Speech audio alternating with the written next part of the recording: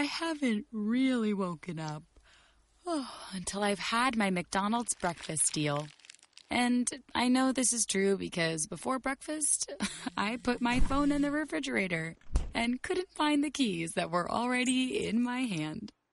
Nothing gets the morning going like the first sip of an iced coffee. Get any size and any flavor for 99 cents until 11 a.m. Price and participation may vary. Ba-da-ba-ba-ba. McDonald's. I'm loving it.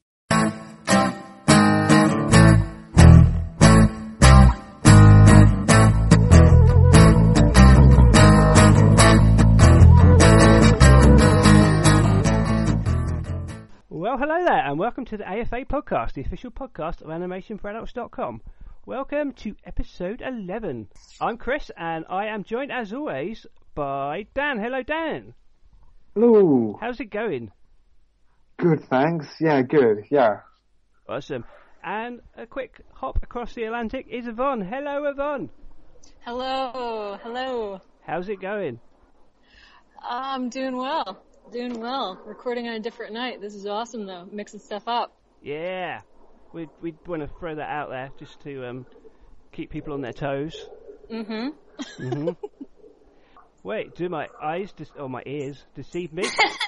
No. Yes. No, they don't. No.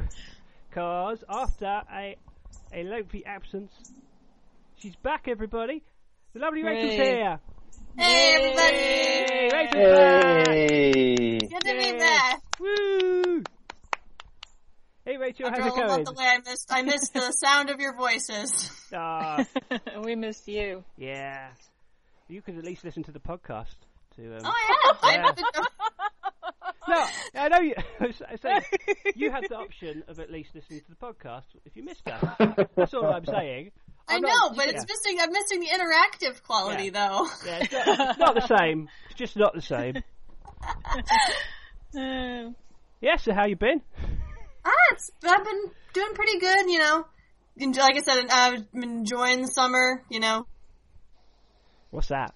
Being with family and everything and like that, but it was really good to, you know, trip to the beach, and I did one trip to Harry Potter World with my good friends who haven't had a chance to have a vacation in years, so it was really good for all of us to spend some time together before we're getting on with our day-to-day lives, but it was good. Awesome. It was a good Potter World. Good time to play. Mm-hmm. What's at Harry Potter beer? World? Yeah. Harry Potter World, it's basically, you know, obviously, like the name says, it's based off the book series, and it's a split park between Universal Studios and Islands of Adventure, which you literally take the Hogwarts Express, you know, to and from both parks. And then you can explore Hogsmeade and the Hogwarts Castle and Diagon Alley, and it's if you're familiar with the Harry Potter books and are a fan of them, then it's a must visit. Cool. Does the train have like an interactive like window display thing or anything like that? Kinda, sorta. Like you actually see like the countryside like pass from like, you know, as you're leaving from London and going into the countryside and like going through the woods, the Forbidden Forest between that's just outside of Hogwarts Castle and everything. And so it changes. It changes when you every time you get on. Oh, okay, that's cool. Yeah, I saw something like that in when we're doing the VES awards, the sort of entertainment 4D rides. There was Ultra. I wonder if it's the same company, but it looked super cool. That's awesome. That sounds fun. It was great to experience that for the first time because I remember I went once before, but that was before the park was fully finished. So I got to experience the whole thing, and it was fun. I got to drink butterbeer. I had ice cream from Diagon Alley. There was an literal fire-breathing dragon on top of the Gringotts Bank. It was awesome. Nice. Do they get all the staff to do hilarious accents? Yes. Oh, God, blimey, governor! Fantastic. Awesome. Some do, some don't, but they're all dressed. They were all dressed in Some like the Harry Potter like style outfits and everything, like with the wizarding hats and stuff. Which I kind of felt bad for these people because like during the days we were visiting, it was really super hot summer day, and they were all wearing wearing thick black like clothes. in the middle of the day. So I'm just like, oh. Well, that's what you get for having Harry Potter World in America.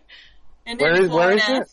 In Florida, yeah. So Orlando, Florida. So basically tropical, isn't it? Yeah. Yeah, British clothing doesn't go down so well there. No, it doesn't. Like, they had to stand there for like who knows how many hours trying to show all the small children who all had wands how to try and use the interactive wands to make stuff like happen around the park. Wow. You know those locker rooms smell. That's funny. Oh man, that's hilarious. That sounds like fun though. It's definitely worth a visit. Do you know they apparently they were at one point when they were scouting for locations for the film, they wanted to use Canterbury Cathedral as Hogwarts, and they turned it down. Serious? They turned it down because it's paganism or whatever. They thought they couldn't get away with it. That would have been amazing. Wow. I would have just looked out the window and gone, it's Hogwarts.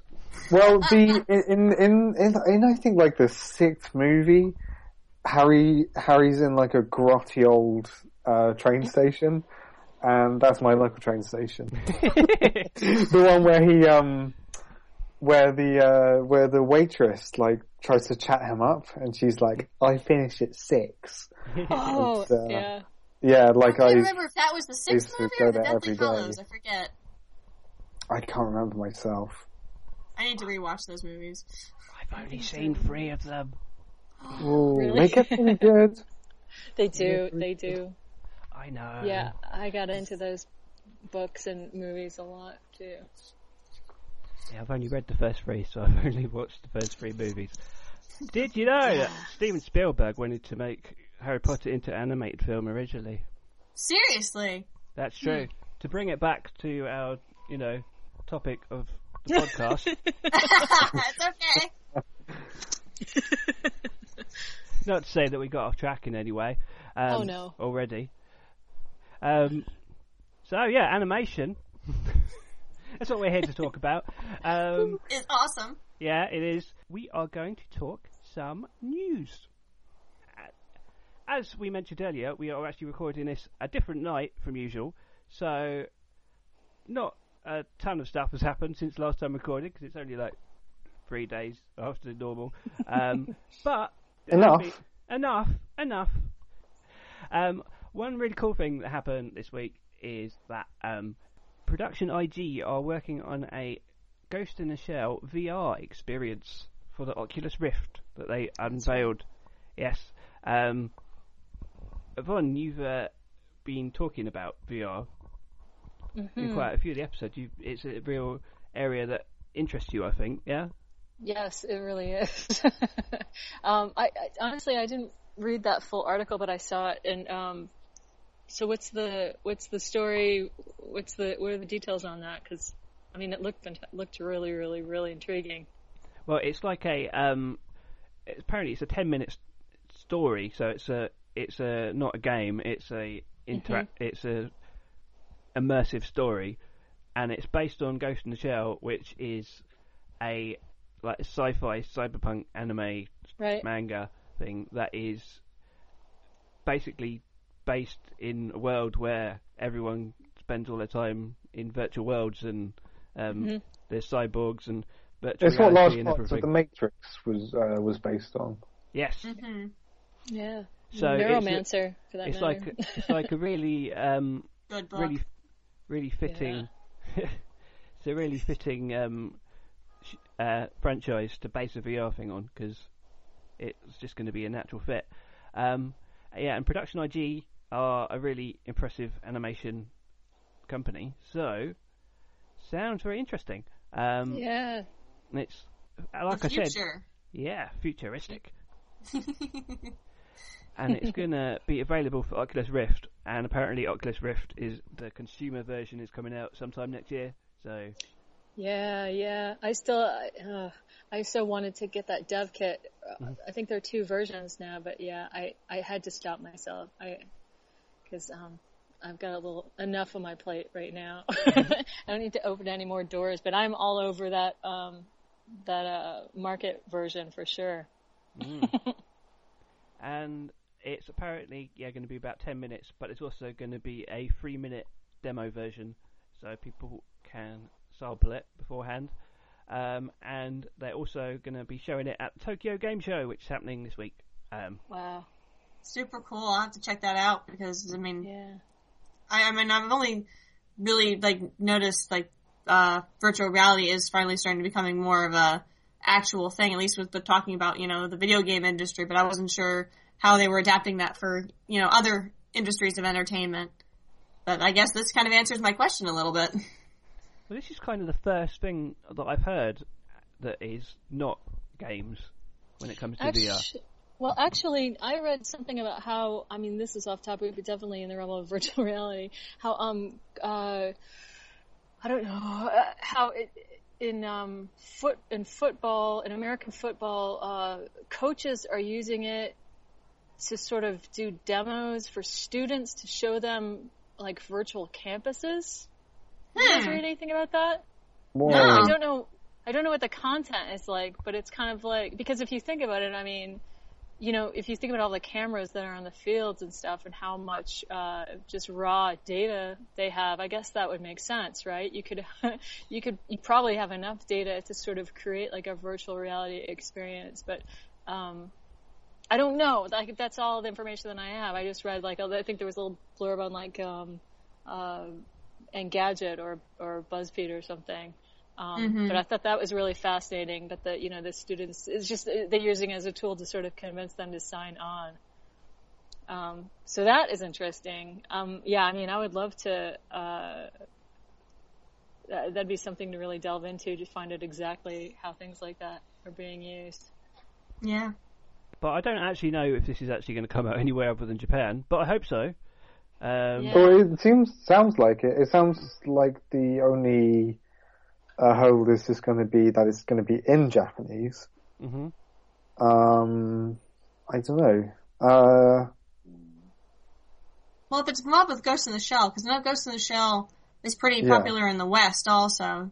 Mm-hmm. Oh, I found the release. It says in a few days the teaser is going to be released for free, and then the full version, which is 10 minutes, is planned afterwards.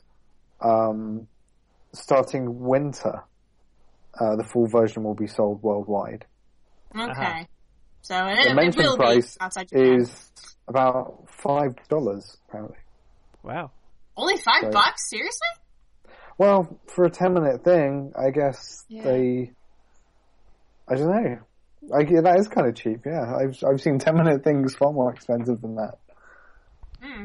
It seems like it'd be quite a good sort of testing thing. Mm-hmm. Because I'm really not sure how well, VR is going to work for... Well, it seems like that's kind of where it is at the moment. Mm-hmm. I've seen lots of things recently where just, people will be just trying experimental, films and just, just trying things out, really. It's quite an exciting period, I think, where we're getting these things which aren't quite movies, they aren't quite games. I've yet to try Oculus Rift. No, me neither, or anything like that. The last thing like that I played was, God knows, probably something. The technology's come a long way, so. Mm-hmm. It's exactly, yeah, same. So it's going to inspire people to have new things that aren't quite games, that aren't quite films. But it's cool that Production IG, who mainly make movies and TV shows, are taking it seriously enough. Yeah, I think they're pretty well known for sort of pushing forward animation from a technical point of view. So I think they're one of the sensible people to be testing it. And also I've got quite a lot of faith in them as a studio. So mm-hmm. Yeah, here. Yeah, so I'm all for this. It's exciting living in the future, isn't it? It certainly is. Interesting. Science fiction becoming reality. Yeah, I know. I just wonder. You'd have to create so much more content That's what's fascinating. Yeah, you have to create like lots of, like a choose your own adventure story, like lots of outcomes and not only that, animation. But you also have like a 360-degree view, right? I mean, the idea is that you're able to look around and sort of change your perspective. I mean, that's huge. That's crazy. Yeah, no wonder it's only 10 minutes. Yeah. I mean, I think that's really part of the problem. When you give someone that kind of freedom, you have to create content for all of that, and it has to be seamless. Like, because in any other aspect where you're creating animation, you're sort of cheating to the camera. And this takes that away. Right. Well, or it makes it more complex. You get that less so in games, I think. Video games. Right. For sure, like sandbox games and things like that. But even so, you only have one camera. Or you only have, it's limited. It's limited, I guess is what I mean to say. You can move your camera, but you're definitely, and this, I mean, it seems like you would have to have almost double the content, Mm-hmm. And then you also have to create, I mean, just load time alone, you have to be able to, I don't know, I mean, I'm fascinated by it, and I wish I knew a little bit more. That's something I definitely want to look into. But I mean, like, how do you control, load time and the amount of content that's there is going to affect load time. So then, I guess things are turned on and off depending on where the, viewer is in the, or where the camera is positioned. You know what I mean? Like, all that stuff's fascinating. We would definitely, I think that would definitely be a good idea for maybe a main topic for a later episode, I think, once we've done a little bit more research on it. Yeah. I think that'd be a great idea. Yeah. Or once, like, we've been able to test them. Oh yeah, definitely. Yeah, so if anyone wants to send us a VR right. system, if anyone would like to sponsor animation for sponsor donations to animationforadults.com. That's fantastic. As a bit of a follow-up to something we reported last week, which was about Fantastic Fest showing Mamoru Hosoda's Boy and the Beast as the US premiere. It's not the only animation stuff that they're going to be showing at Fantastic Fest, because they've released the whole lineup for the festival, and they're also going to be showing a very interesting looking French, Canadian / Belgian co-production called April and the Extraordinary World, which I don't know how much you guys know about this. It's sort of not too much, but besides from the images that you have on the site, it does look interesting enough that I want to seek out the trailer though. Yeah, it's sort of steampunky alternate history world, but in I think it's 40s Paris, but in an alternate history. And what I was reading is that it's based on the work of a particular French comic artist who did a comic called Adèle Blanc-Sec, it's called, and there was a live-action French film of it a couple of years ago that was a lot of fun. She was sort of like a kind of almost like a female Indiana Jones type character, and she's traveling around the world and in a big frilly bonnet because she's a and it looks pretty cool, but yeah, it's from the same creator as that, and it seems to be the style of the animation is based on his art, and it won an award at Annecy, and it has been picked up for US release by G-Kids, who are going to release it more widely next year. Fantastic. It's going to show in Fantastic Fest sometime, because as far as I know, at the time of writing, they haven't, at the time of speaking, they haven't actually released when things are going to screen yet, just that it's going to be screening. Mm-hmm. And as well as that, they're showing a pretty obscure Japanese animation called Belladonna of Sadness that is quite eagerly anticipated by some people. It's sort of a weird psychedelic art housey thing, but what's quite interesting about it is that it is produced by the studio owned by Osamu Tezuka, who was the guy who created Astro Boy and other sort of much more family friendly stuff. But yeah, he's one of the fathers of anime, I think. Yeah, he's known as the god of manga as well, because he practically invented the modern manga industry, and he had a similar effect on anime. And then he also did some more adult stuff, and he did like a trilogy of more adult films, one of which was based on 1001 Nights, but put all the sex back that was apparently in the original story. And another one called Cleopatra, Queen of Sex.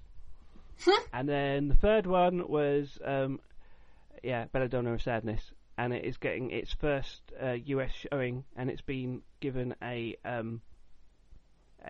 like 4K restoration, and it's going to be released on like Blu-ray eventually, but it's screening at Fantastic Fest as well, and it looks really weird and strange. Yeah, from 1973, is that right? Mm-hmm. Wow, that's something. It looks really trippy and 70s, really. It looks pretty cool. Yeah, it looks kind of like 70s album art type thing. Yeah, like fashion illustration. Yeah, you're saying Audrey Beardsley and Gustav Klimt. Yeah, of course. Yeah, Beardsley. Yeah. Yeah, you can see that. It does not. It's a bit like, you know, despite maybe coming from Tezuka's studio, it does not look like typical anime, does it? Yeah. No. But he did do quite a lot of experimental stuff as well. Tezuka. Yeah. Yeah, he did a great short film called Jumping, which is like a first-person short film from the point of view, you know, like seeing someone's eyes as they jump, and it starts as little hops, and then this person like starts leaping over buildings and jumping like overseas. Oh, that's cool. Yeah, it's quite good fun. It's quite playful. You can actually see like a ton of Tezuka stuff on YouTube. There's actually, I know you can see everything on YouTube, but you can actually see it legally, as in there's like, because the Tezuka company, he's dead. Sorry to break it to you, he's been dead for a long time.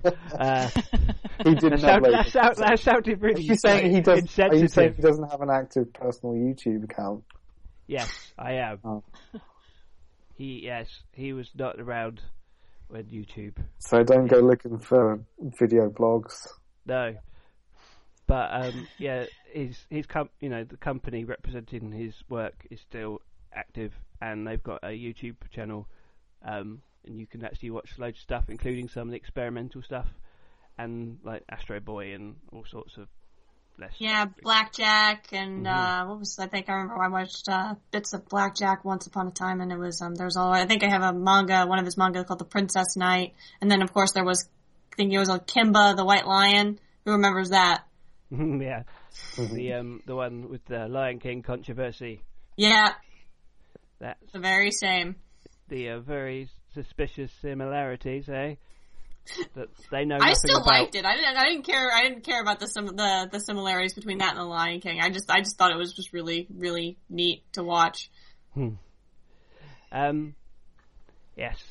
So and also, if you're interested in Tezuka, I recommend the book The Art of Osamu Tezuka by Helen McCarthy. Is a very awesome hardcover arty book that is worth picking up, and you can buy it online, or I've also seen it like quite cheap in discount bookshops, which is kind of depressing because it's awesome. Also, I think Jonathan Clements did a great lecture about Tezuka and his influence on anime, which you can find on YouTube somewhere. That's the kind of thing he'd do, yeah. So check that out. I'll put that in the show notes. I'll find it for you guys. Awesome, thanks. So what else been going on in the animation world lately, Chris? What else? Well, this is sort of, it is in the animation world, but it's also in the live action film world, in the Disney version of the live-action version of Jungle Book that is coming out next year has got its first trailer. Yep. And we did talk about this film in our D23 episode because there was a lot of really positive buzz coming out from the first footage. So we got quite excited. And then this is the first time that we've actually got to see it for ourselves. So what does everyone think? It looks amazing. I think it from looks alone, from those couple of shots that they used for the trailer, it looks very, very impressive. It looks like as far like the way they have the way they're animating the animals and the environments that's going to act as the setting.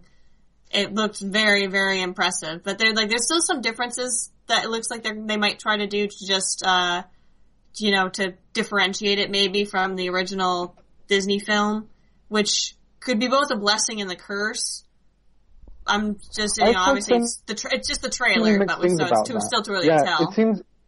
It seems like the trailer is saying, "Oh, we're going to be doing something a bit more rough and more like an adventure picture, more and epic. A bit, to use that,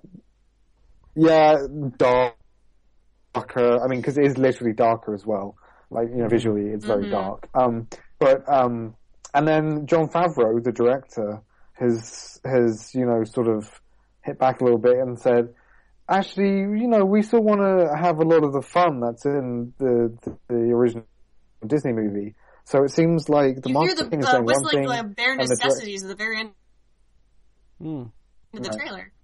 Sorry. Yeah, the trailer is weird because the trailer is like, it seems like most of the trailer is saying, this ain't your granddaddy's Jungle Book. And then, at the very end, it has a shot of Baloo and Mowgli sort of like sitting on Baloo's stomach, like the iconic images of him doing that in the 60s Disney cartoon. And then Baloo like whistling the what's that song? The Bare Necessities. Bare Necessities. So, like, I felt like the trailer was saying, like, one thing, and then... So, the trailer was saying, this is going to be something new and exciting and far more grittier and rough and ready than what you knew before. And then at the very end, it sort of, like, went, but it's going to still be the same old thing. So I don't know what it's saying. I mean, that song could be kind of dark, too, you know what I mean? Okay. It's not, you know what I mean? Like, it definitely, I think it lends itself to that, and it wasn't like suddenly it get cartoony or anything. I thought, as long as, like, I didn't feel like there was any kind of like stark contrast. I just thought it was sort of quite a nod.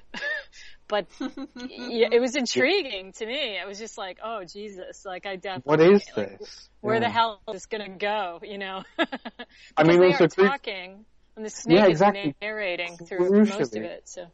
The snake is a chick, also. If that would make that because I remember that character being distinctly male, but I thought the fact that they actually made it, they changed it up to so you don't really know who's talking, and then you actually see the trailer cut to the snake, and it's like, oh wait, that's who's been talking. Yeah. And boy, is it huge. It was Winnie the Pooh. Yeah, it was Jim Cummings, I think, who did the original voice of Kaa. And now it's the same voice actor. Yeah. So yeah, like the weird thing is that you've only really seen Kaa talking, and it's not like a real performance shot. It just looks like a snake. And the thing that's going to make the movie work is Baloo, Bagheera, like interacting with Mowgli. So it's kind of like, it's a real teaser in that sense. Mm-hmm. Totally. Because seeing like a big orangutan is like one thing. We've seen that before, but like having him speak and having Christopher Walken's voice come out of it and give a performance is going to be what the movie is going to be about. Hold the phone, because this is news to me. Christopher Walken is voicing the orangutan. Yeah, it's King Louis. Oh my god. That just made my day. Yeah. That is perfect casting. One thing also that was not clear about the trailer for me, and it just blew me away. Apparently half the movie is like green screen. And this is, and you know, it's basically just Mowgli, which is live action. Which is nuts. Like, all the environments are stunning. If they are, you know, computer generated. I mean, that's just... Yeah, I didn't nuts. realise that. Because I was concentrating on the animal characters. And to be honest, after all the, you know, people saying, oh, this is... it's so amazing, everything, I kind of thought I was a bit let down, thinking, you know, it's not... It didn't seem like it was much better than... Well, it didn't seem better to me than, like, Dawn of the Planet of the Apes, for example. Yes. Yeah. Which is, you know, next level, gobsmacking, amazing CG. It didn't seem more impressive than that, particularly. You know, I'm not saying it was bad, because it doesn't look bad by any stretch. Yeah. Well, also, I mean, this is not the same footage that was played at D23. Right. No. Right. At D23, they played, like, you know, like full scenes. And trailers are always... they're always a bit of a... I mean, trailers now, like, this doesn't come out until April. And, you know, like, these shots are not the final versions of the shots that are going to be in the movie. They're going to be great again, or they're going to, like, redo bits here and there. It's just... So, you know, but as a first look, I think it looks really exciting, and it doesn't look like it's hanging on to imagery from the cartoon too much in a way that's kind of distracting. Like, that was kind of what put me off Cinderella. Like, the fact that her dress looked exactly like the cartoon. And yeah, so it looks fun. And it's Jon Favreau. He's you know, he doesn't make movies that stink. I thought it was funny the way it's got, and the director of Iron Man. Yeah. It seemed really out of Those are the place. people who made Pirates of the Caribbean, and then the director of Iron Man's like, those are two names I never thought I'd see together. They should have used Chef. They should have used Chef instead of Iron Man. That would have been funnier. Elf. Exactly. Elf, yeah. Elf. Yeah, director of Elf. That's what it should say. Every time he makes anything, it should say from the director of Elf. I don't think I knew that. You'd make $1 million, yeah, you would, wouldn't you?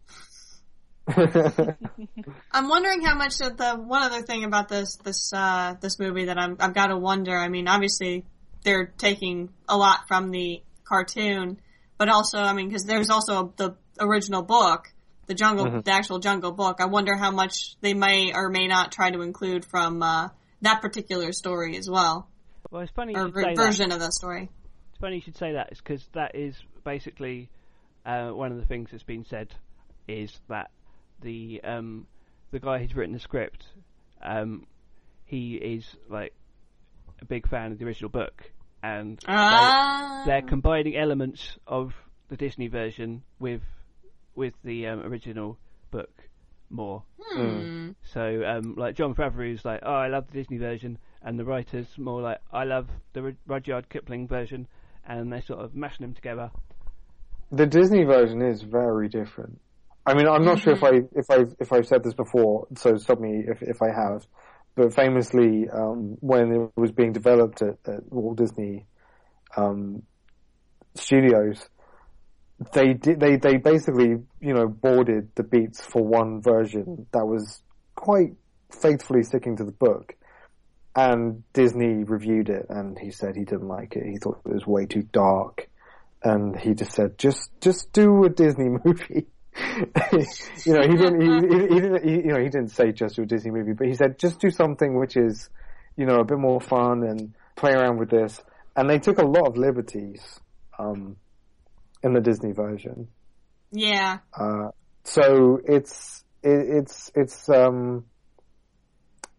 plenty to do with it. What I'm saying is, the story is kind of constantly in flux, and there have been lots of adaptations. So, like, making another one isn't really like, oh no, they're ruining a classic so much, I don't think. Well, there's going to be another 2 for a start. Oh, really? Well, there's Andy Serkis's Jungle Book Origins. Yeah. Right. That's a good title.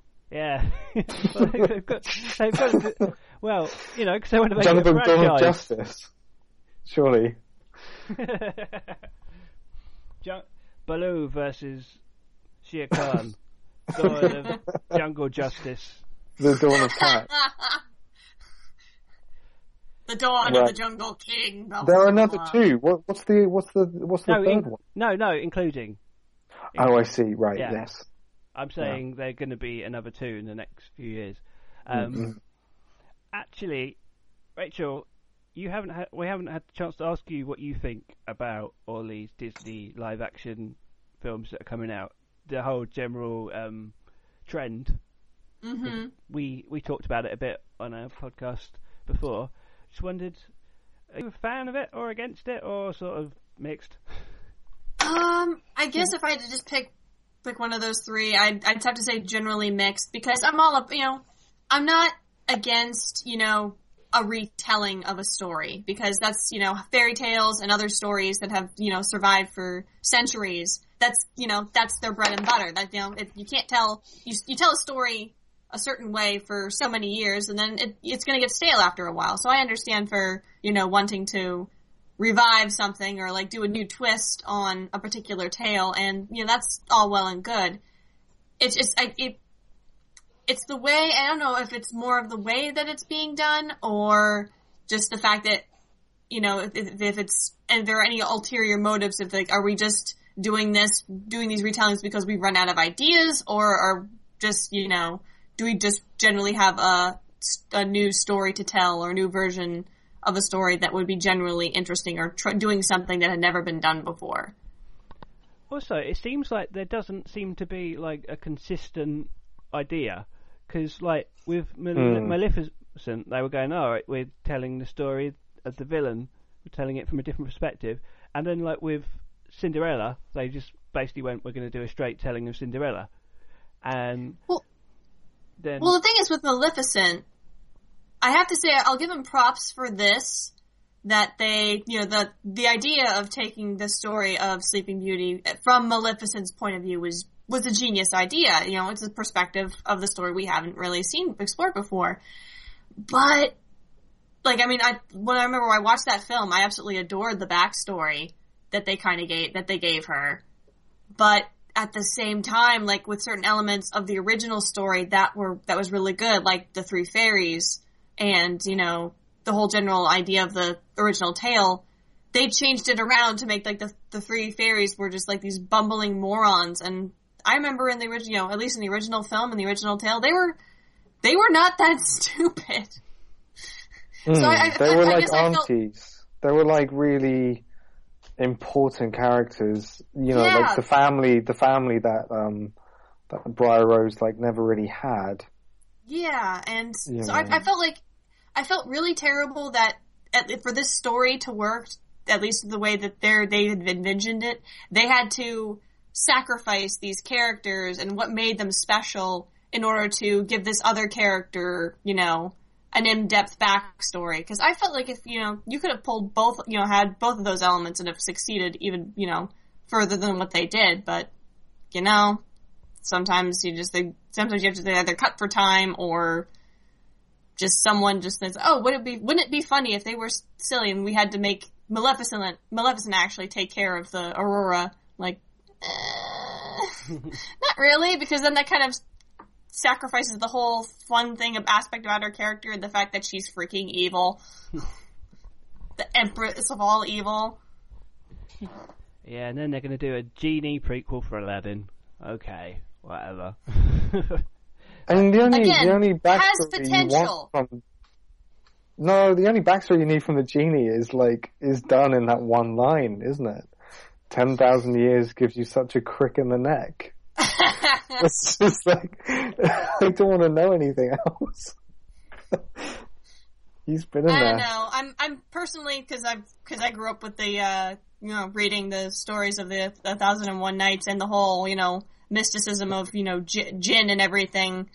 That makes me want to see this movie, but that's probably not the best reason to want to see that movie. I mean, I'm probably hoping for too much. You mean you want to see his origin story? Oh, God. Oh, puns. That one hurt. That hurt so bad. Yeah, sorry. Yeah, you're going to feel that one. That's a dad joke. Give me a minute. I gotta lock that one off. Ugh. Alright, yeah, get the Ghostbusters in to answer your question, Dan, yes, I would. I at least like to, maybe see an interesting, play on it. I mean, obviously, with since the fact that the Disney's Aladdin is very much its own unique entity, separate from what the original 1001 Nights tale did, but I don't know. I would like to think that maybe that they could do I want to believe in the Disney animation crew and so that they could actually pull off some really interesting stuff, because they've done it before. It seems like it depends on how popular certain elements are, or how integral certain elements are to a given Disney movie's popularity. It seems based on that, based on that, they decide how far they're going to deviate from what the original Disney version was. Mm-hmm. So, with Cinderella, I think, the way they did the carriage and her dress, and there was a lot visually there which was Disney Cinderella, whereas and same with Maleficent as well. Her costume. Yeah. I don't know. Because what you're saying, Chris, about, there doesn't really seem to be a through line. It's not like a cinematic universe as we sort of know them now, where, as you said, there's one idea, there's one fashion in which these things are going to be interpreted, which we're going to expect. So it kind of makes the Disney adaptations maybe a bit more passable, because it's slightly unexpected what they're going to do with it. Mm-hmm. Well, we better get used to them, because they're going to be around for quite a while. There's 14 in development or something. Yeah, they're not running out of ideas. They're, they do well, so they're going to keep making them. Mm-hmm. Mm-hmm. Okay, so let's move on a little bit. And something else that has been released this week that's been of interest to animation fans is a new short from Glen Keane. And it's called Nefertali. And it was made for, it was commissioned by the Opéra de Paris in France, obviously. And it's to do with ballet and stuff. And we've all seen it, yeah? Yeah. Yeah, that's where he was doing research for Duet, right? Or are those two? That's what it seemed like projects? To me. Yeah, I think so. I think that's the case, because I think Dan, you saw that presentation that he gave. I did. I saw it. I did. I was kind of in a daydream. Yeah, I don't think he really mentioned where he was doing his research, unfortunately. I think I remember him mentioning that's where he did it. It makes sense anyway. But yeah, beautiful drawings. Jeez. I mean, I love that you get to sort of see. I mean, obviously they're all cleaned up to a degree, but it's just nice to be able to see, master draftsmen at work, and instead of just seeing these super cleaned up cells that are painted, it's kind of nice to see some extra lines. The drawings are gorgeous.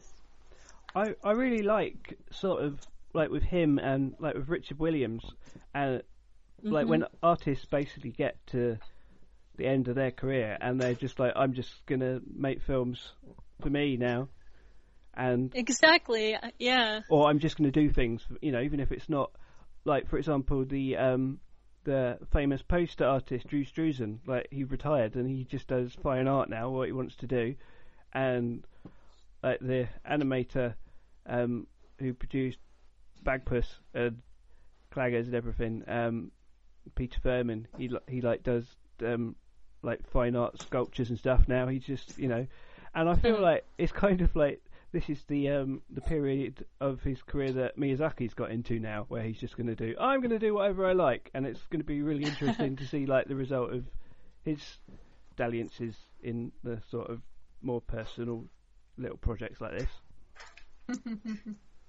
Yeah, I'm surprised that it's just really nice to see, relatively soon after Duet, like Glenn Keane just doing more animation for the sake of it, right? Because his drawings are gorgeous, and it's I just love watching him draw. Is interesting because he's always interested in the force and the weight and he's really good at talking while he draws as well. Yeah. Well, yeah, and also that Duet piece. I mean, didn't he say that it was like 60 frames per second or something? I mean, he had to yeah, like at least double the amount of drawings, and he was excited about doing that. So in a way, I'm not surprised at all. I'm sure he's probably got more coming. No doubt. No, it seemed like a few years ago when he decidedly parted ways with Disney. It was like a propulsive move, towards wanting to make stuff. Yeah. So it would be great if he sort of regularly, oh cool, and a new Glenn Keane movie is out, and it was like a little 4-minute YouTube thing that you watch, if he does like 2-3 a year, that'd be awesome. Right, and then you go, Jesus Christ, I have to go practice my drawing. It's awesome. Yeah. I'm always like, that's so beautiful. I have to go draw. I got to go sign up for a figure drawing class immediately. It's inspirational. So yeah, it's absolutely inspirational. You said just then, Yvonne, like, go sign up for a figure drawing class, and the mere mention of just like made me like my stomach is just tied up. Really? The anxiety, but it also he so enjoys it, which is amazing. Kind of like Richard Williams. Yes. With his new short Prologue, you hear him speak. He's so excited still about animation. Yeah. I mean, he says himself, and I know I mentioned this, but I mean, that was one thing that I think everyone carries away when you hear him speak, because he's like, I mean, the time I heard him, he said, I'm 81 and I'm, just now getting a grasp on my craft. I'm just now feeling it. Yeah. And he but so good. Also, I'm going to take this opportunity to say, just if you liked this movie, this film, go YouTube Glenn Keane Glenn Keane Hell lecture, because there are a bunch of great lectures he does about animation. There's one where he animates a guy getting up from a chair. There's one where he animates a ballet dancer, kind of similarly to the ballet dancer in this. And there's another really, really old one that's like a VHS rip from a CalArts lecture where he is just talking about sketchbooking in general and seeing people and making observations. Wow. And I say, like, that is a drawing school in itself, his lectures, because he really talks about, really internal ideas to create something which is, you know, a figure external. Yeah, he's very articulate and inspiring. I mean, he's just, the combination. I know we talked about this, I walked away from that lecture going, like, you're feeling just as inspired as you do when you look at his work. And whenever I get in a slump about drawing, or I, you know, have a weird block, I'll go and search out those videos and watch them again. So, like, how do you do this again? How do you draw? How do you... Oh yeah, you have to, like, feel it. You know, you have to imagine what it's like to step somewhere. You know.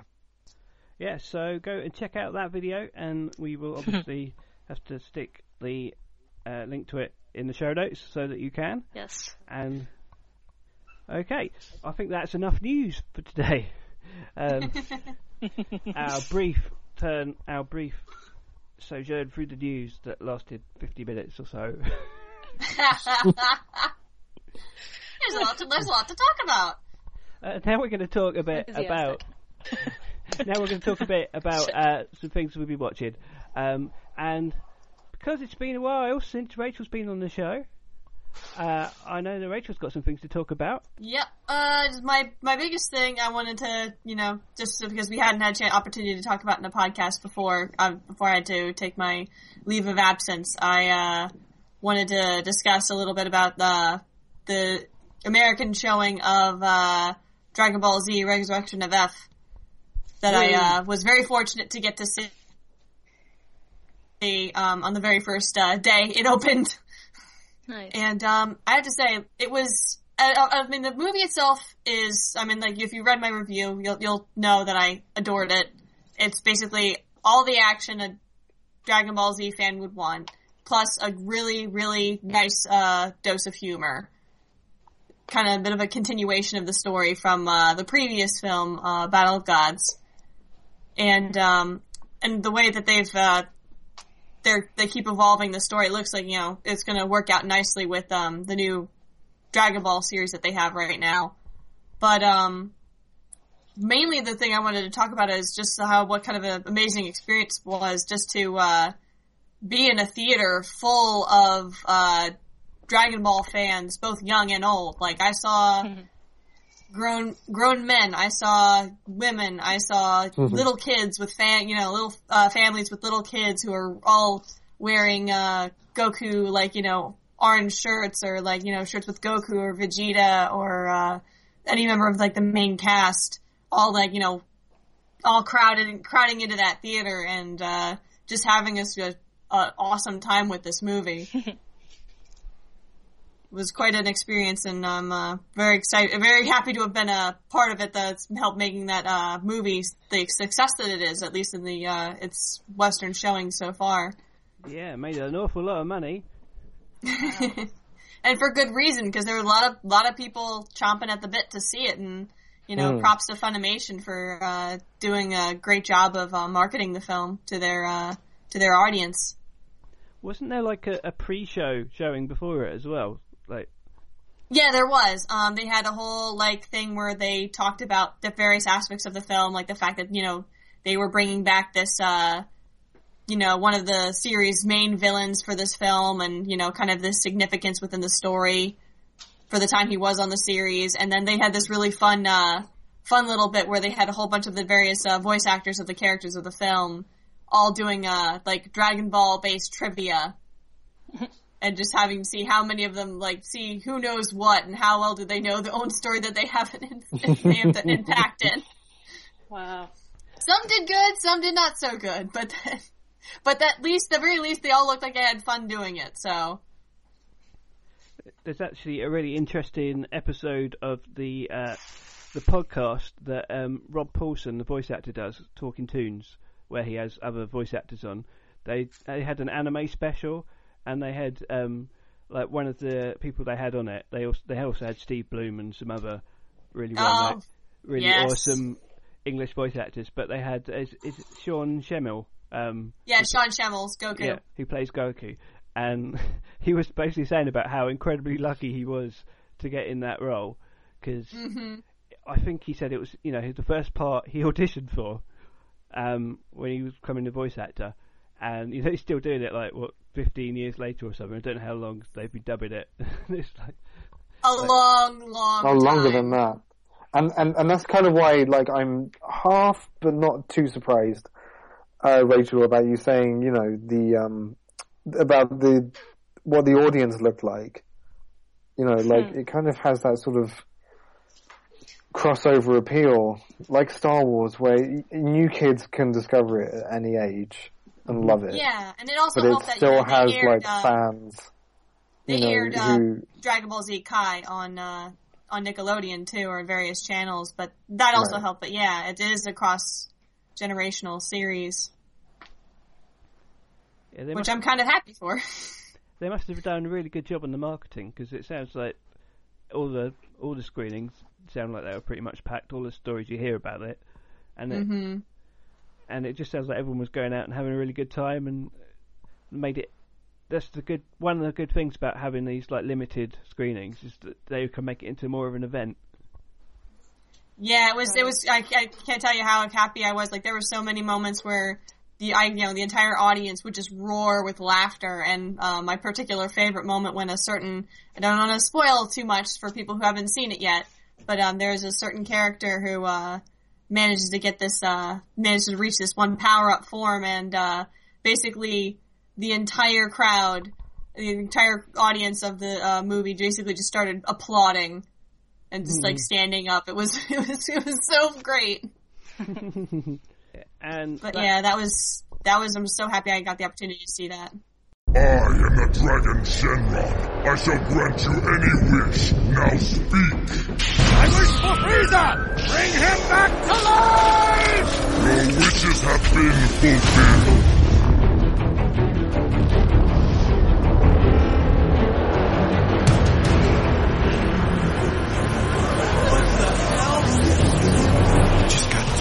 Something tells me we're in trouble. I've only spent years waiting patiently in hell for the chance to get revenge against the Saiyan. Well, as strong as Goku's gotten, he's gonna make your face look even worse! What sort of fool do you think I am? Soldiers, give them everything you've got! Here they come! Right, let's do this!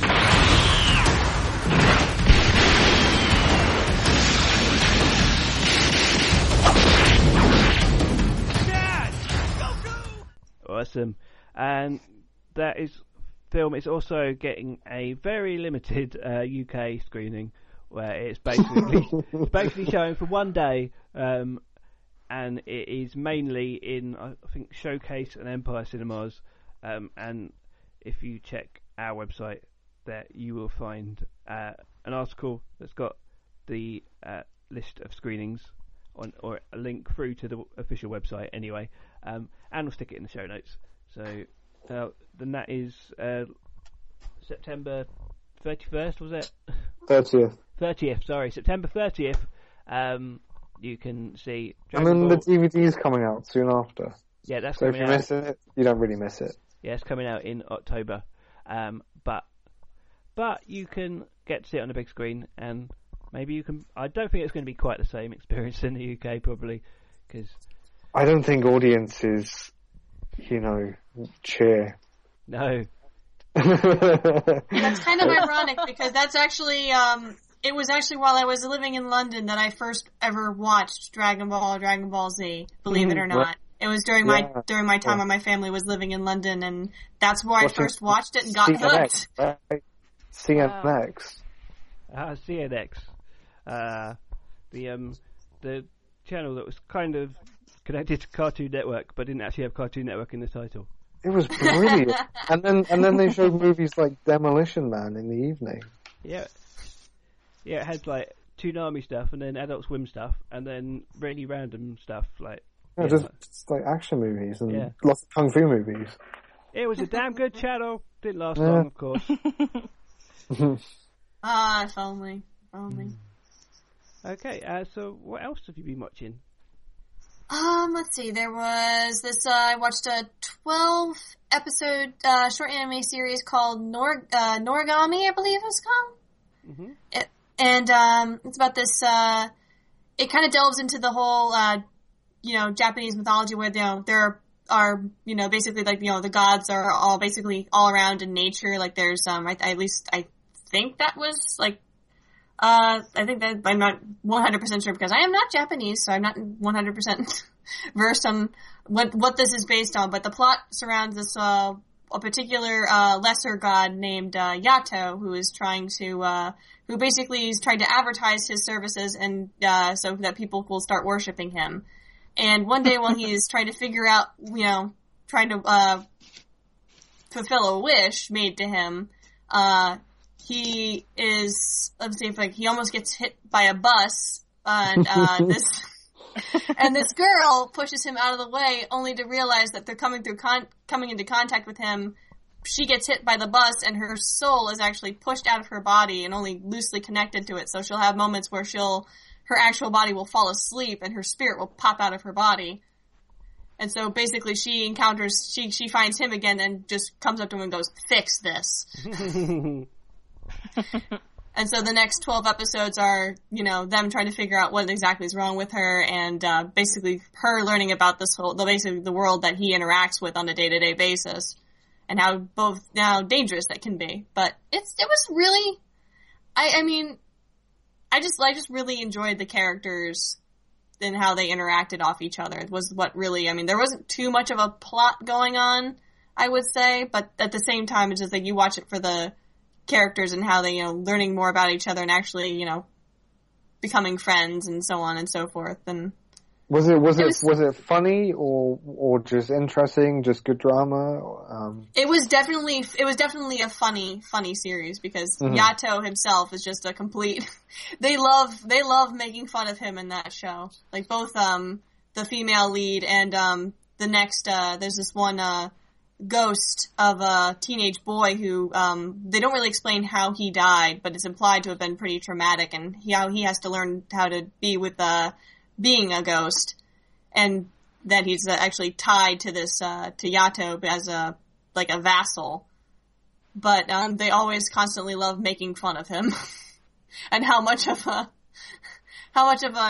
lazy good for nothing he is. But it's definitely a nice little 12-episode series that I definitely enjoyed. It sounds like fun. Anime does that stuff so well. Like, nothing really has to happen, but like Slice of Life doesn't really call for big plot revelations or anything. Mm-hmm. But yeah, the characters can be enough to. And it sounds like from what you're saying, the characters are enough to just carry it. Yeah, it really is, especially because I think the stronger points of the at least the first arc that you watch is after you're introduced to this Yuki. I think Yukine is the kid's name, the ghost kid, and how now that he's this vassal of this minor god, of how the two are actually connected. That if he in any way sins or does anything negative, it will physically hurt Yato. So, and there was a particularly funny moment when the female lead, she's like, trying to take care of this kid, kind of help him out and in adjusting and everything, is being super nice to him. Whereas this teenager, he's a preteen, so he sees this pretty, high school girl, and she's being all nice to him, treating him like a little kid, and he's thinking of only one thing. And basically, then you hear Yato screaming over in the corner, "Would you stop thinking about stuff like that? Get those dirty thoughts out of your head." But yeah, that was fun to watch. And I think the only other thing I actually rewatched, a particular Disney film that I thought was a bit underrated, personally, was Treasure Planet. Oh yeah. Yeah, and I keep forgetting how much that film, at least in terms of just I know it's a bit split in terms of how it interprets the story of Treasure Island, but I don't know. I think as far as the connection between the protagonist and the antagonist of the film was actually really inspired. And it also looks fantastic. in terms of just general animation. I forget which animators worked on that, though, unfortunately. Glenn Keane worked on it. He did, Did he now? Long John Silver. Oh, okay, that makes sense. And he also did, there are a couple of scenes at the start of Jim, is he called Jim in this version? Yeah, Jim. Yeah, Jim Hawkins and his mom. Like, Jim as a baby. Oh, yeah, when he was a little kid. Yeah. That's some Glenn Keane stuff. Yeah, I was wondering why that looked so familiar. Yeah, I've only seen clips of that, which I loved the clips, but I've not actually ever seen that. I've only seen it once. I remember there was a robot, which was like completely CG. And that was really impressive to me. Ben. That was the Murphy's version of Ben Gunn. But I forget who voiced him though. Was the only thing, but I don't remember looking too fondly on that character. Everything else was great. That's cool. But yeah, that's what I've been watching. Yeah, that was from sort of a weird period of Disney where they did that and like Atlantis: The Lost Empire and then some other really different things like Emperor's New Groove is my favourite from that period. Yeah. Because that's really different. But yeah, they tried to do a couple of more action-y movies, but they didn't really catch on, so... Well, if you watched like Treasure Planet, it was actually, I was surprised at how emotional it was, at least in certain parts of the film, because especially during the one song sequence that they do have in the film, where you're seeing, Jim on the ship as they're, going on their journey, and they keep flashing back to his childhood and how his father became distant to the point where he actually left, and how that's still affecting his character. That was pretty. I mean, Disney always some Disney movies always have like a certain like of an edge, like a darker edge to them, or like a issue that they at least try to represent. But that was very different, at least from anything they had tried to do before, I think. Yeah, I always think in my mind now, I connect it with Titan AE. Yeah. Yeah. Like the main character looks similar. He's sort of like curtain hair. Like them shaved in the back of the head and all that. With just a little like ponytail off the back. Yeah, they tried to make him look as like edgy as possible. Which, I mean, given the character's attitude, makes some sense. But yeah, I think I've only seen it once, but I think out of the two I preferred Treasure Planet to Titan AE, probably. Same here. Yeah. Because Titan AE wasn't quite... It was a bit... an interesting experiment, but I don't think it particularly paid off. It tried to do too much, I think. But it's a shame, because, it was trying to do a sci-fi animation that wasn't... Yeah. It was trying to push animation to do something different. I was certainly the right age when they came... I was about 11 when, like, Atlantis came out. Yeah. And I was, like, just the right age for like a Disney movie, which was a bit actiony, but not too adult. I haven't seen it since, though. I remember really enjoying it, though. Yeah, Atlantis was, like, both that and Treasure Planet. I mean, I know that was, they both came out in a very, like, odd time for Disney, but, and even, and I can understand the possible complaints that people have with both of those films, but even if they're ever on TV, or if I ever, like, see someone else watching it, I'll sit down and watch it and still have a great time. I didn't see Disney trying anything like that anytime soon. No. Which is a shame. Mind you, they are doing some films that are... They're doing quite a wide variety of things. They're, Zootopia and Moana.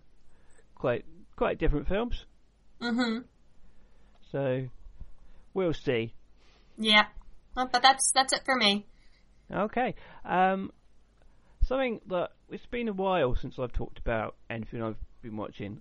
So, something I watched quite a few weeks ago now, but I haven't talked about on the podcast, is that I watched Chicken Run for the first time in absolutely years. Oh, yeah? Yeah.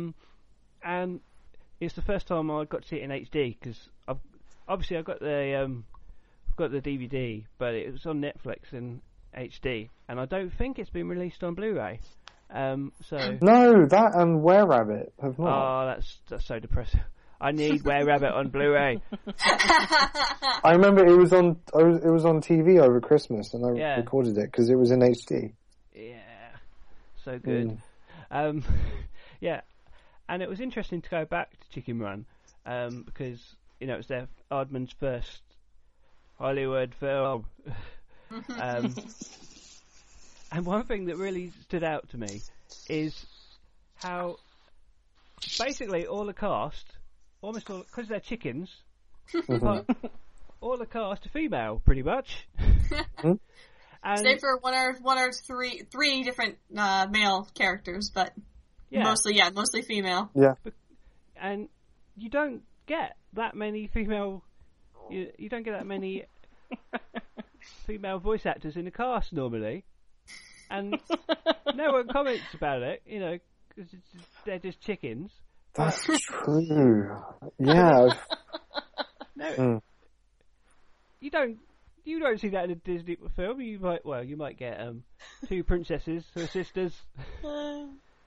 Princesses, hilarious. stepsisters, evil sorceresses.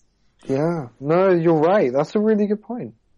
We need more chickens in movies. That's so funny. I was just watching it thinking, hang on, this has got like every British female actress Yeah. in it, and then just Mel Gibson. Pre-meltdown, before we all went. Meltdown. Yeah. Pre-public meltdown. Yeah. I'm sure they're Exactly. Before the sugar tits incident. Yeah. Someone just recovered it. It got worse than that, Chris. But this isn't the place to. No. Yeah, but that's where it began, though. I remember really enjoying that movie's sense of humor, though. I mean, the fact that all the chickens were obviously cast as female, that was just perfect for the setting. But I remember just like that added a lot of really well written humor in that film too. It's hilarious. I remember loving that film so much and watching it a lot. And I just love the villains in it. They're great. Mr. and Mrs. Tweedy. Yeah. And he's crazy farm lady. And you chicken think, escapes from Tweedy's farm. Tweedy's farm. And you think he's going to be the baddie. And then like as the film continues, you realise, oh no, he's just her crony. He's her and so I always loved that. I think it's kind of because like there's this sort of like tendency lately to move away from like traditional villains. Mm-hmm. And villains very much have to be like part of the story. And you have to like explore their character and maybe even feel sorry for them a little bit. But with Mr. and Mrs. Tweedy, there's none of that. They're just like full-on pantomime, baddies. Almost a bit. I would dare say almost like, at least with as far as in the case of Mrs. Tweedy, straight up almost Machiavellian kind of. Just like really like wah. Yeah. Especially by the end, so I'm like freaking like absolutely crazy. Yeah, and another interesting thing is that I think kind of like the whole thing of having Mel Gibson in it, it always used to be a thing that if you did a British film, they always used to think, oh, you've got to have an American in it. Because otherwise Americans won't go and see it. They won't be able to understand. Come on. I know he's an Australian. But yeah, that's what they always used to think. They always used to think, oh, no, you've got to put Andy McDowell in it or something, because you've got to have an American for the American audience. And I feel like putting him in and sort of the character that he is sort of like, the cliche of American, like, or, particularly maybe what British people see him as Americans, sort of.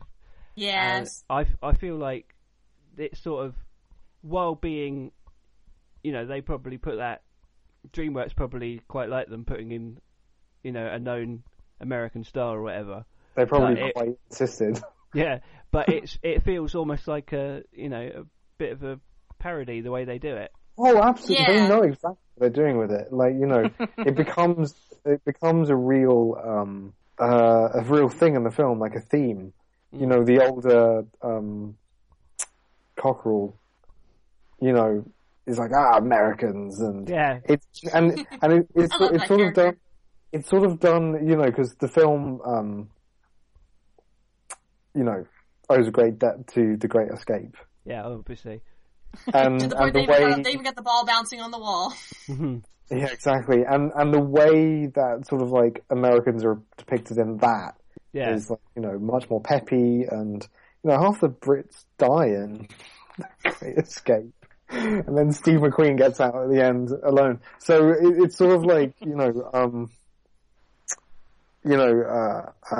riffing on the idea of how Americans are seen in war movies a little bit. Yeah, yeah. So it feels like they make enough of a joke about it that you're not rolling your eyes too hard. And his interesting thing is that it feels obviously incredibly British, but the script is written by an American. Oh, no way.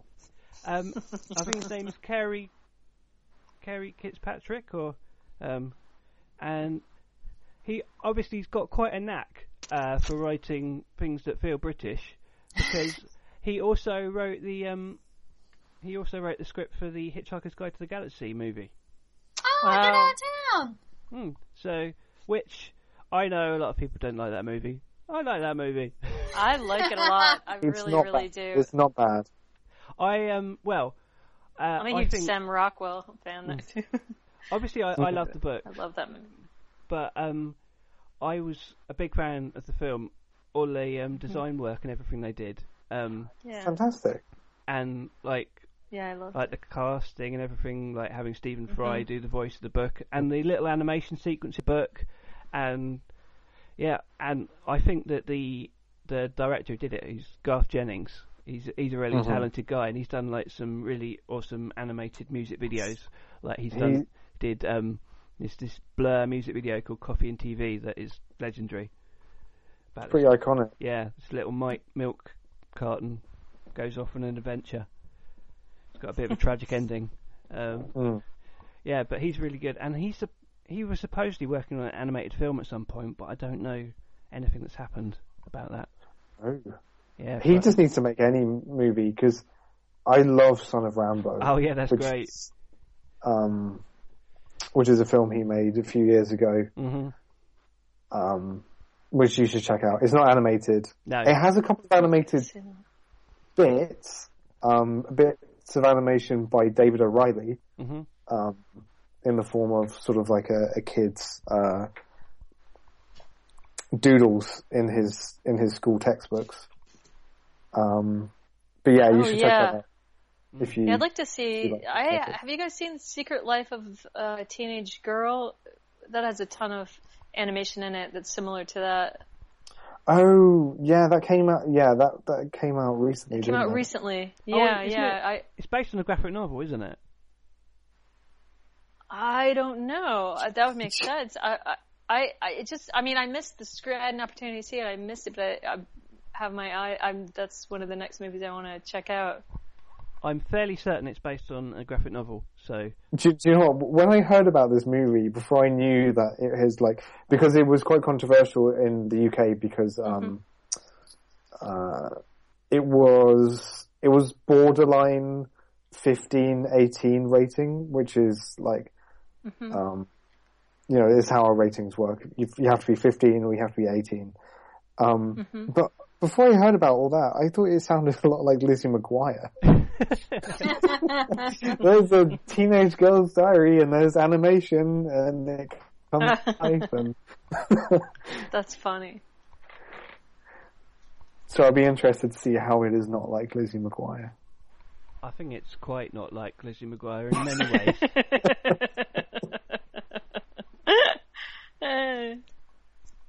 Yeah, I just wanted to talk about Chicken Run for a bit. And I haven't really been watching much else, to be honest. So, Dan, have you been watching anything? You'll never guess what I caught. Rick and Morty, perchance? Yes, Rick and Morty, Rick and bloody Morty is seriously, it's so good. Mm-hmm. Do you know? I was this week's episode sort of like plays with the theme of expressing yourself and how other people see you. And, you know, the series is just proving more and more that it shares a lot of like, it's convergent DNA with Doctor Who. Because it explores, you know, like ideas like that, like, you know, what I just mentioned. But it does it in a really fun, goofy sci-fi way. But also, you know, like the writing is smart, but the stories are great. They have a great, like, internal logic to them. And it's really good, just like classic, you know, like sitcom writing, really. So, I'm not gonna stop banging on about it. Yeah. until everyone's watching it. We're just going to have to do a show and get it out of your system. We have to do Rick and Morty. Yeah, that sounds good. Yeah, that means I have to watch it all somehow. And actually, one thing I noticed in this episode is that, and this is true for all of them, but you know, the animation is really good. You know, it's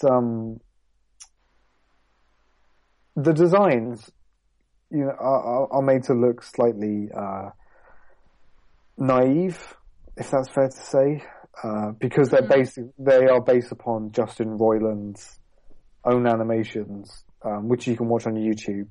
He did one called House of Cosby's, which is the most batshit thing. He made it years ago, but it's still funny. In light of everything, it's not flattering at all, so you can watch it and laugh. It's just about a guy who lives with like 5 Bill Cosby clones. And like some of them, like, you know, like one of the clones, his whole thing is just dancing. So I don't know. But yeah, going back to Rick and Morty, the animation itself is great. Really good acting going on. Not just like the same old boring poses that you'd see in, you know, really quickly produced like TV animation. So watch Rick and Morty. I swear I'm not being paid by Adult Swim. It's interesting. I'm sure they could start paying you if you keep pushing. It's interesting though, because I don't think Adult Swim shows are known for their animation. To be honest, as a rule, not really. No. Aqua Teen Hunger Force, but it seems like for Adult Swim, that Rick and Morty was like a big step. Yeah, it's like their prestige project. Yeah, and I think it was their first series, which is 4.5 hours as well. Even their live action things are normally like little short things, like Children's Hospital, like 10-minute episodes. Yeah, Rick and Morty then. Check it out, says Dan. Again. Yeah. Last week when you said that you'd watched something on YouTube that you wanted to talk about. Do you remember what it? No. Okay. Did I say anything more than that? No, you just said I watched a clip on YouTube. Oh, no, this is kind of fun. Okay, so it was something that I had seen before, and someone had passed me again. So, Bob Godfrey, who people probably know best as the creator of Rhubarb and Custard.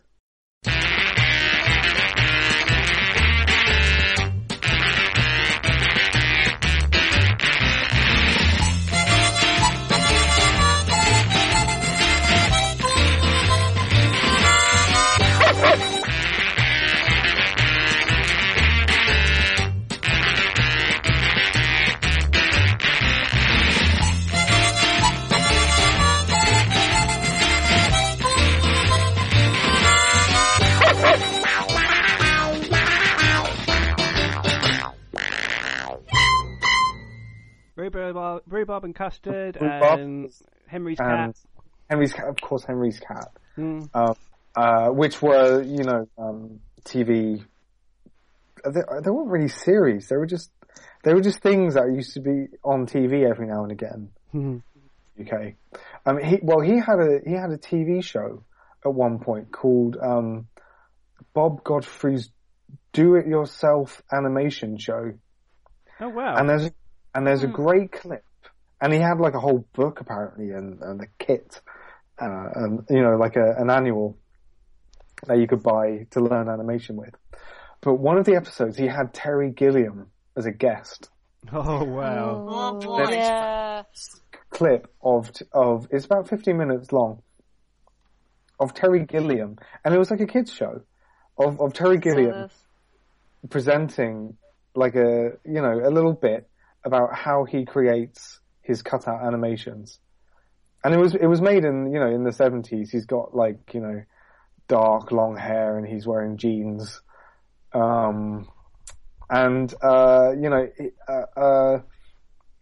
It's just a great little, tutorial where he talks about how he finds everything from magazines and he cuts things out and he goes, oh look, this small stone, you can just repurpose this. If you put a small person next to this, the small stone becomes a giant rock. Yeah. And it's just a really inspiring little clip. And then later on and it's interspersed with lots of little things he made just for the show as well. Because it was for kids, so he couldn't, use his usual sort of humor. No.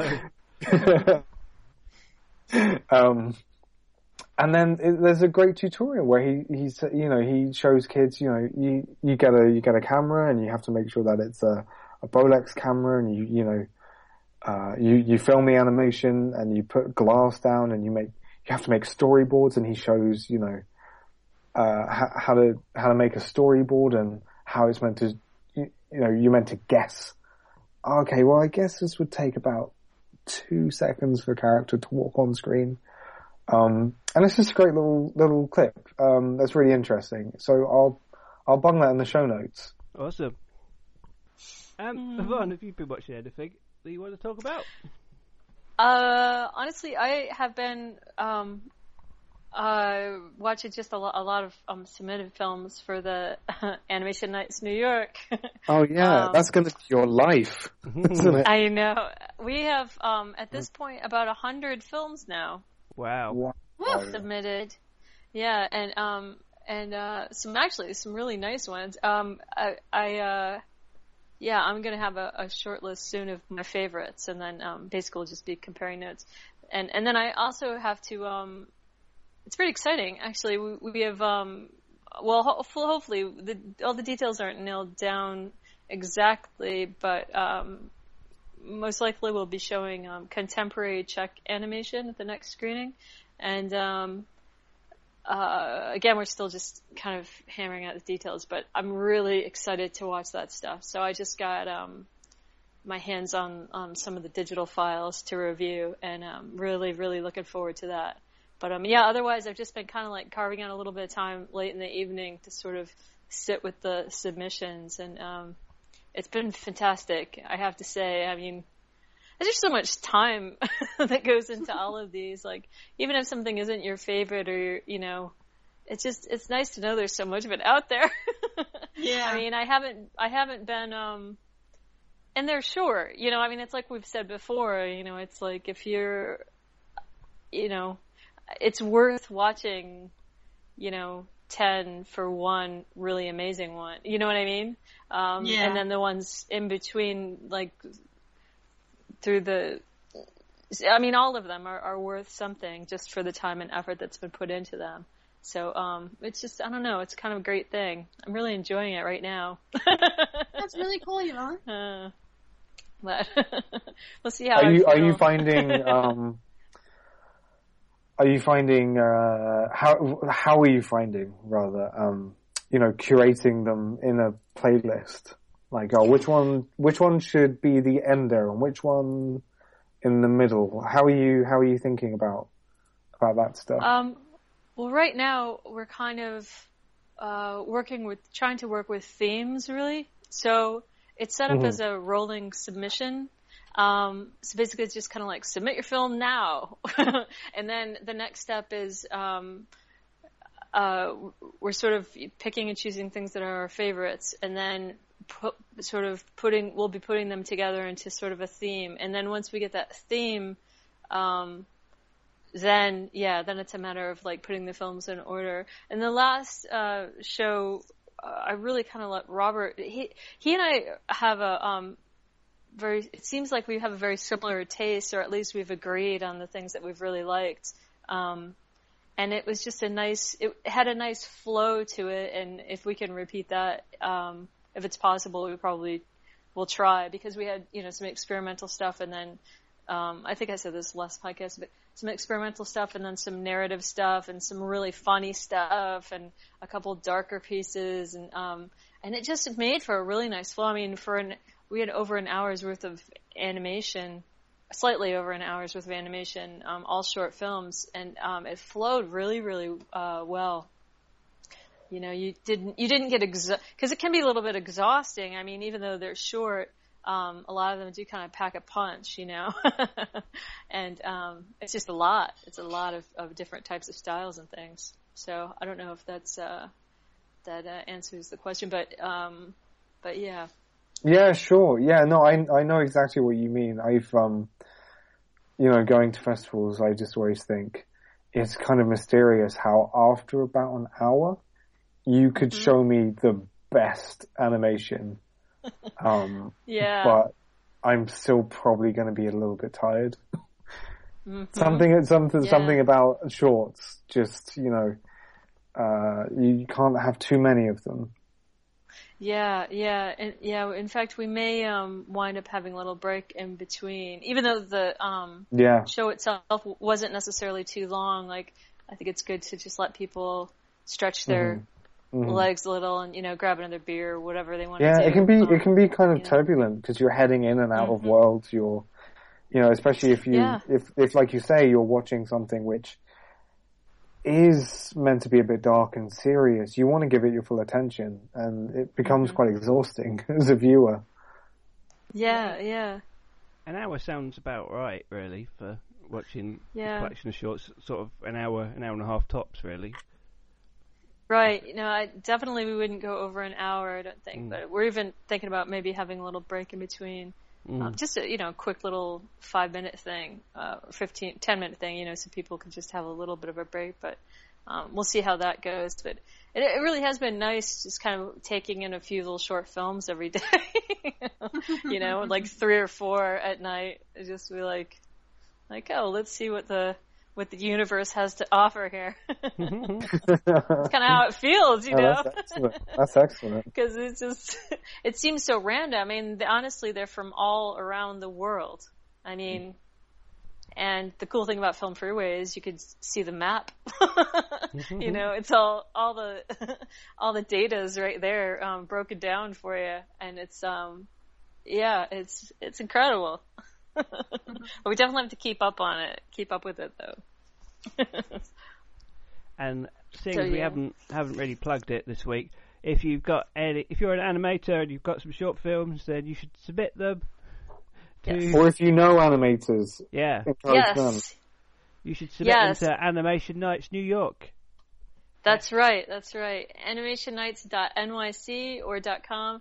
And there's no limit. I mean, if the film was made in the 80s or the film was made it doesn't matter. If you know of a filmmaker who would like to screen their film in our New York City venue, then please do send us a line or get in touch.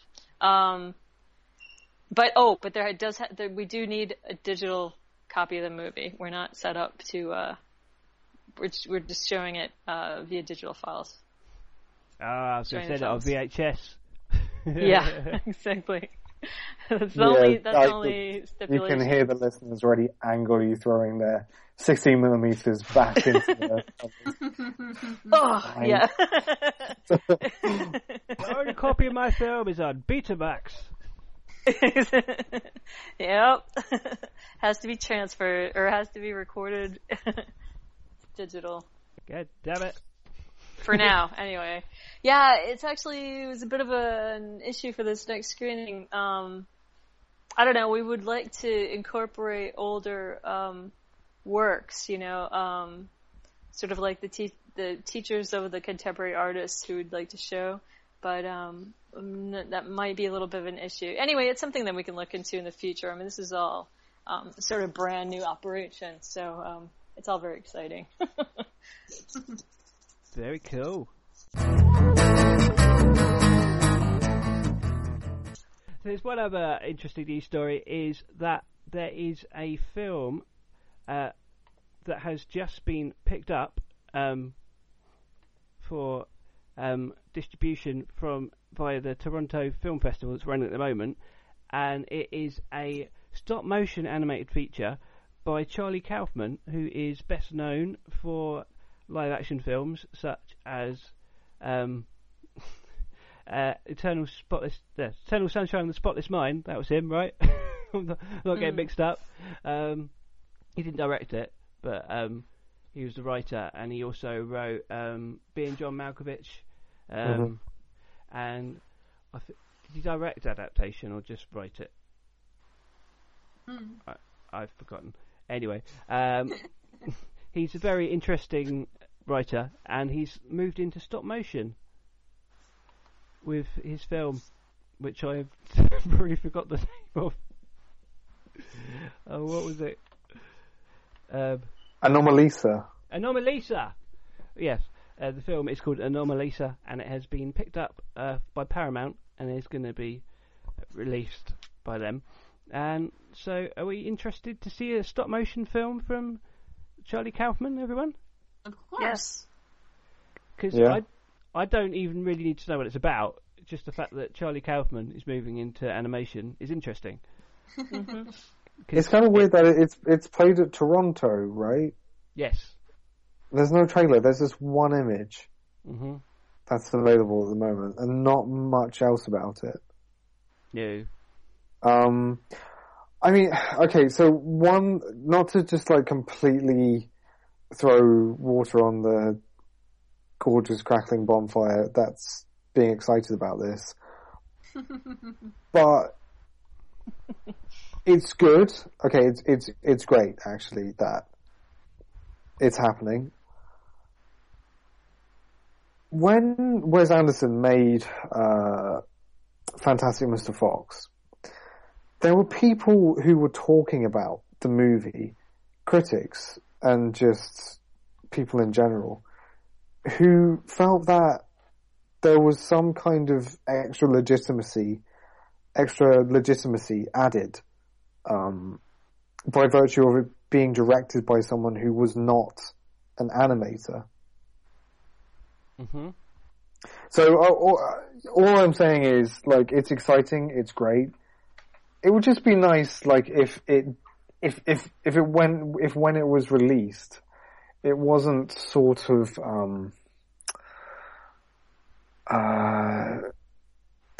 you know, you get these people who just like, who don't ever see animated movies, watching something that's kind of okay, and, you know, thinking that it's the greatest thing ever. I'm not really making my point too well.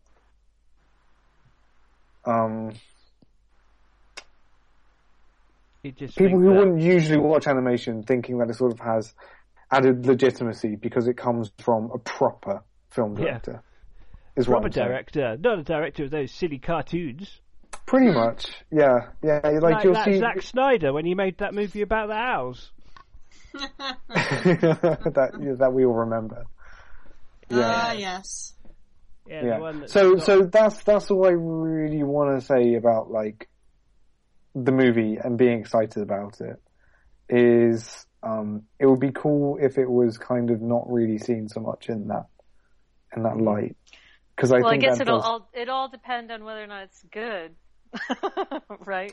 Well, I'm not sure if it does, because, you know, like, there are movies that get released where the animation is not spectacular, but you'll have people writing about it like, oh, and the animation is beautiful. Like Waltz with Bashir. I wouldn't call that the most stunning animation in the world, but because it was like elevated to, you know, it did well in Cannes, like because it had that kind of outsider, you know, prestige to it almost. I mean, outsider to animation. It felt like it was. Well, that movie was. It was very effective, though. I mean, that's maybe not the best example. Well, but we'll be here to criticize it if it's bad. No. I'm not saying it's bad. I'm not saying it's bad at all. I'm just saying, like, I've seen how these sorts of films tend to be received, and I'm just interested whether, you know, to what extent people are actually interested in it being animated as a novelty or as or someone looking at it with a critical eye for animation, kind of. Not even necessarily that. Just, I guess, yeah. Okay, here's a fun question. It's an interesting topic, yeah. I mean, that's something that we can totally dive into on another podcast, and we've talked about that before, like, sort of the use of animation and, you know, as a medium and how a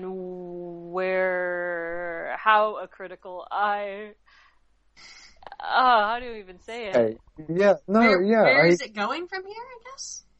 Like how it's evolving? I think more what everyone's sort of like getting at is to what extent being technically proficient should be a requirement. A qualifier. Yeah, a qualifier. Don Hertzfeld, like we're talking about that. Right, and then there are certain films that are just effective, and there are short films with animation that's maybe super minimal or even not very good. That gets a little iffy, but say super minimal that tell a great story and it works or have really good sound and voiceover. Let's say minimal animation, because like bad animation, that's a whole nother category. But say like very limited, that are just as can be just as effective.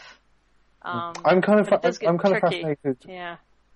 I'm kind of fascinated with how critics interact with animation, because I still think critics are really influential and important. And the way that sometimes, you know, critics who would happily, you know, write a considered analysis of like of an actor's performance or of a directing performance, or even of something like cinematography. I feel like the people who would be writing that sort of article, you know, people who aren't actors or directors or cinematographers, would approach animation and you know because you think they're intimidated by the art form. Sorry, Yvonne, I missed that. Oh no, do you think they're maybe intimidated by the art form, or there's a little bit of a lack of understanding, and so it's given a wider berth? I think it's simply just ignorance and a lack of understanding, and I don't think that's their fault. It's just something that fascinates me. I mean, check it out. Next time a movie like this comes out, or if there are reviews of this movie from Toronto, go on the critics, you know, past reviews, and see just how differently they might talk about animation. I mean, some of them absolutely get it. Some of them really understand what they're saying and, you know, evaluate them as movies first. And then some you see, like, you know, revert back to really quite lazy lines like, oh, the watercolor imagery, when there's in fact no water in... And I know that's a really finicky, you know, pedantic point, but for me it speaks to a wider problem about critics don't really know how to talk about animation. They know how to talk about animation. And that's, I mean, it sort of goes hand in hand with what we talked about with regard to like the amount of animation though, right? Because they're used to really not you'd get a lot less, right? I mean, now we have so much more of it. Maybe that's part of the deal. I mean, maybe people are just not practiced enough. I mean, if it says anything, I never ever look at reviews for animated films. Like, I don't even think to do it. You know what I mean? Whereas with a live action film, I would absolutely. I mean, so I don't know if that says anything, but I tend to, and it really fascinates me how, with some critics, with some, well, first of all, you have critics, and then you have reviewers, like people who are, very much in the profession of promoting something or giving you an opinion, to giving you a consumer advice, right. But yeah, I think some people do have a very different way of approaching, criticism for animated films. I've kind of gone off topic from Anomalisa. But it's okay. But we've never done that before. No, we've never done that. But really, these were the sorts of questions I was asking myself when I saw that this movie existed. Because I think these sorts of films do tend to be received very differently from something, even like, I don't know, an Aardman movie, where, people who have been making stop motion films their whole life, are sort of treated as like animators rather than or serious maybe not. filmmakers. I don't know. Yeah. That's interesting. That's really interesting. Okay, to finish up, here's an interesting question for you. If you could choose any non-animated director to make an animation film, who would you choose? Joss Whedon. Yes. I agree 100% with that. Guillermo del Toro. Ooh. Yes? Yeah. Any director to make an animated film. Maybe David Fincher. Oh, he was going to do Goon. He was going to do the Goon. Right. Ooh, because David Lynch. Well, because he did. Remember that he did The Angriest Dog in the World, or is that what it was called? The comic strip. I haven't seen that. He did a comic strip. It was just a dog. He was so angry.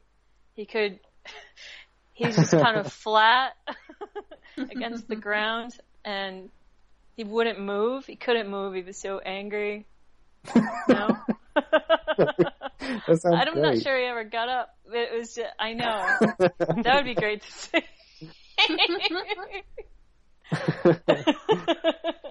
Yeah. Well, actually, I think bringing it full circle, ish.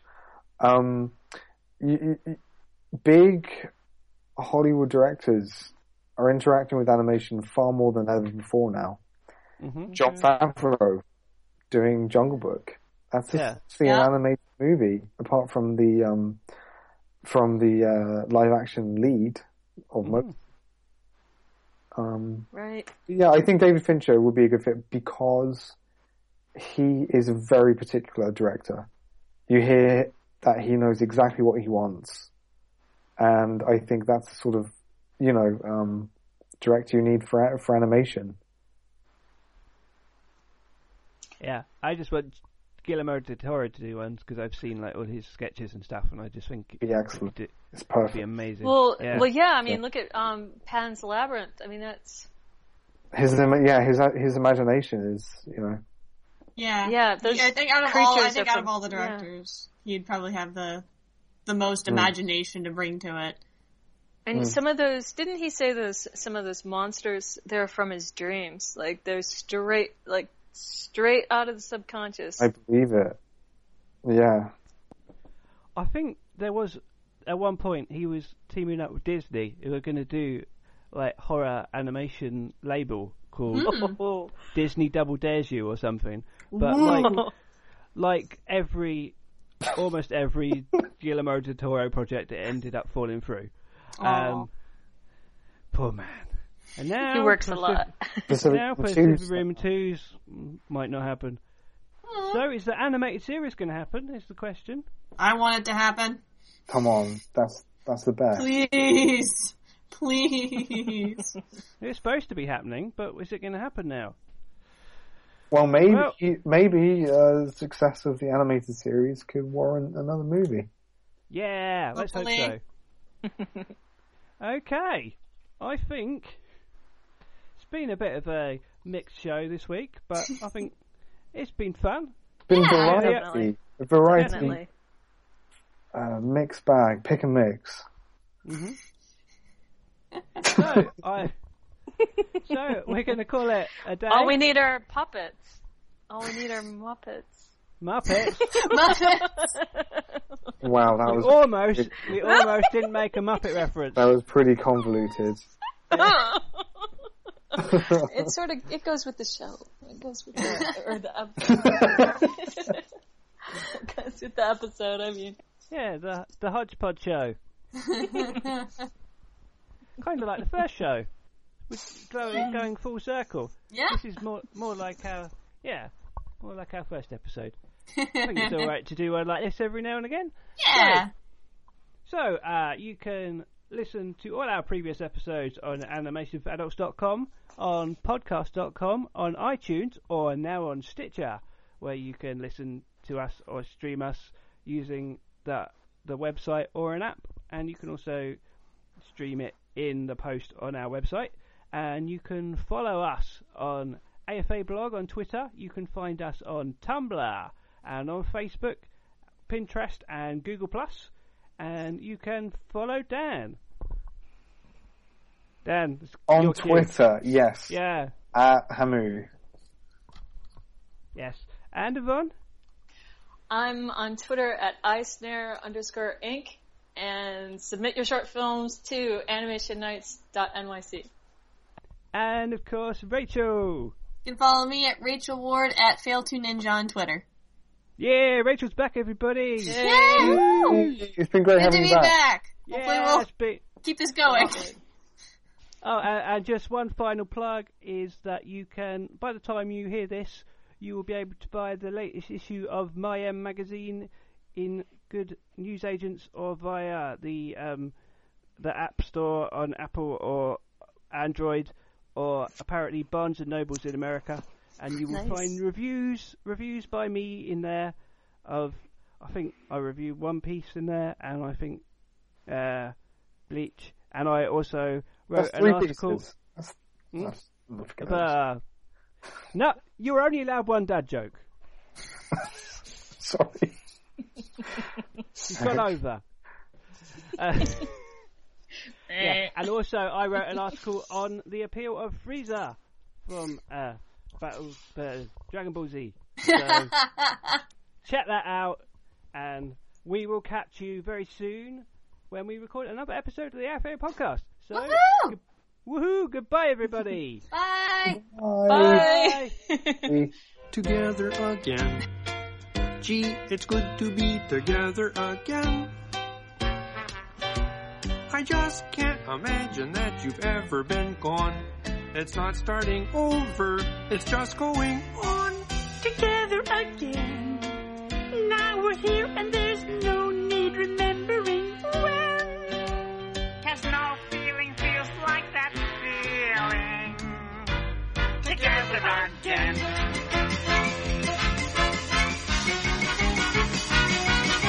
Together again. Gee, it's good to be together again. I just can't imagine that you've ever been gone. It's not starting over, it's just going on. Together again. Now we're here and there's no need remembering when. 'Cause no feeling feels like that feeling. Together up, together up, together up, together again.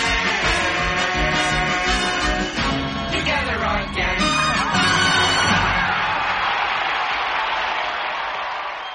And I just have to say, I wonder if there'll ever be a day when I hear the word Bolex camera and I don't go in my brain. Why is that? Sounds a bit like bollocks. Oh my lord.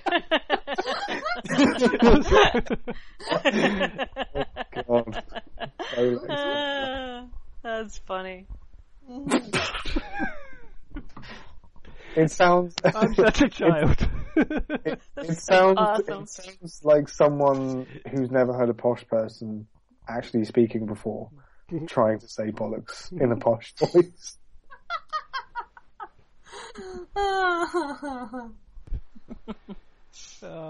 I don't know whether to leave that in. Well, obviously. Awesome. Sorry. Okay. Okay. Everybody gets one. Okay. Been thinking about McDonald's all day. Can't get it off my mind. I can already taste it. Ooh, got my mind on my mouth and my mouth ready for some Mickey D's deal. There's a deal for every moment at McDonald's. Right now, get 2 of your favorites for just $3.50. Mix and match a classic McChicken, a hot and spicy McChicken, or a juicy McDouble. Price and participation may vary. Cannot be combined with combo meal. Single item at regular price. Everybody needs just the right amount of fuel to get going in the morning. For some, a nice McDonald's egg and cheese bagel is just enough to do it. Others might prefer a McDonald's bacon egg and cheese bagel. Or perhaps a sausage egg and cheese bagel. And there are those where nothing will do but a hearty McDonald's steak egg and cheese bagel. 4 different breakfast bagels to get you going. Tomorrow morning, give your engine a head start at participating McDonald's. Ba-da-ba-ba-ba.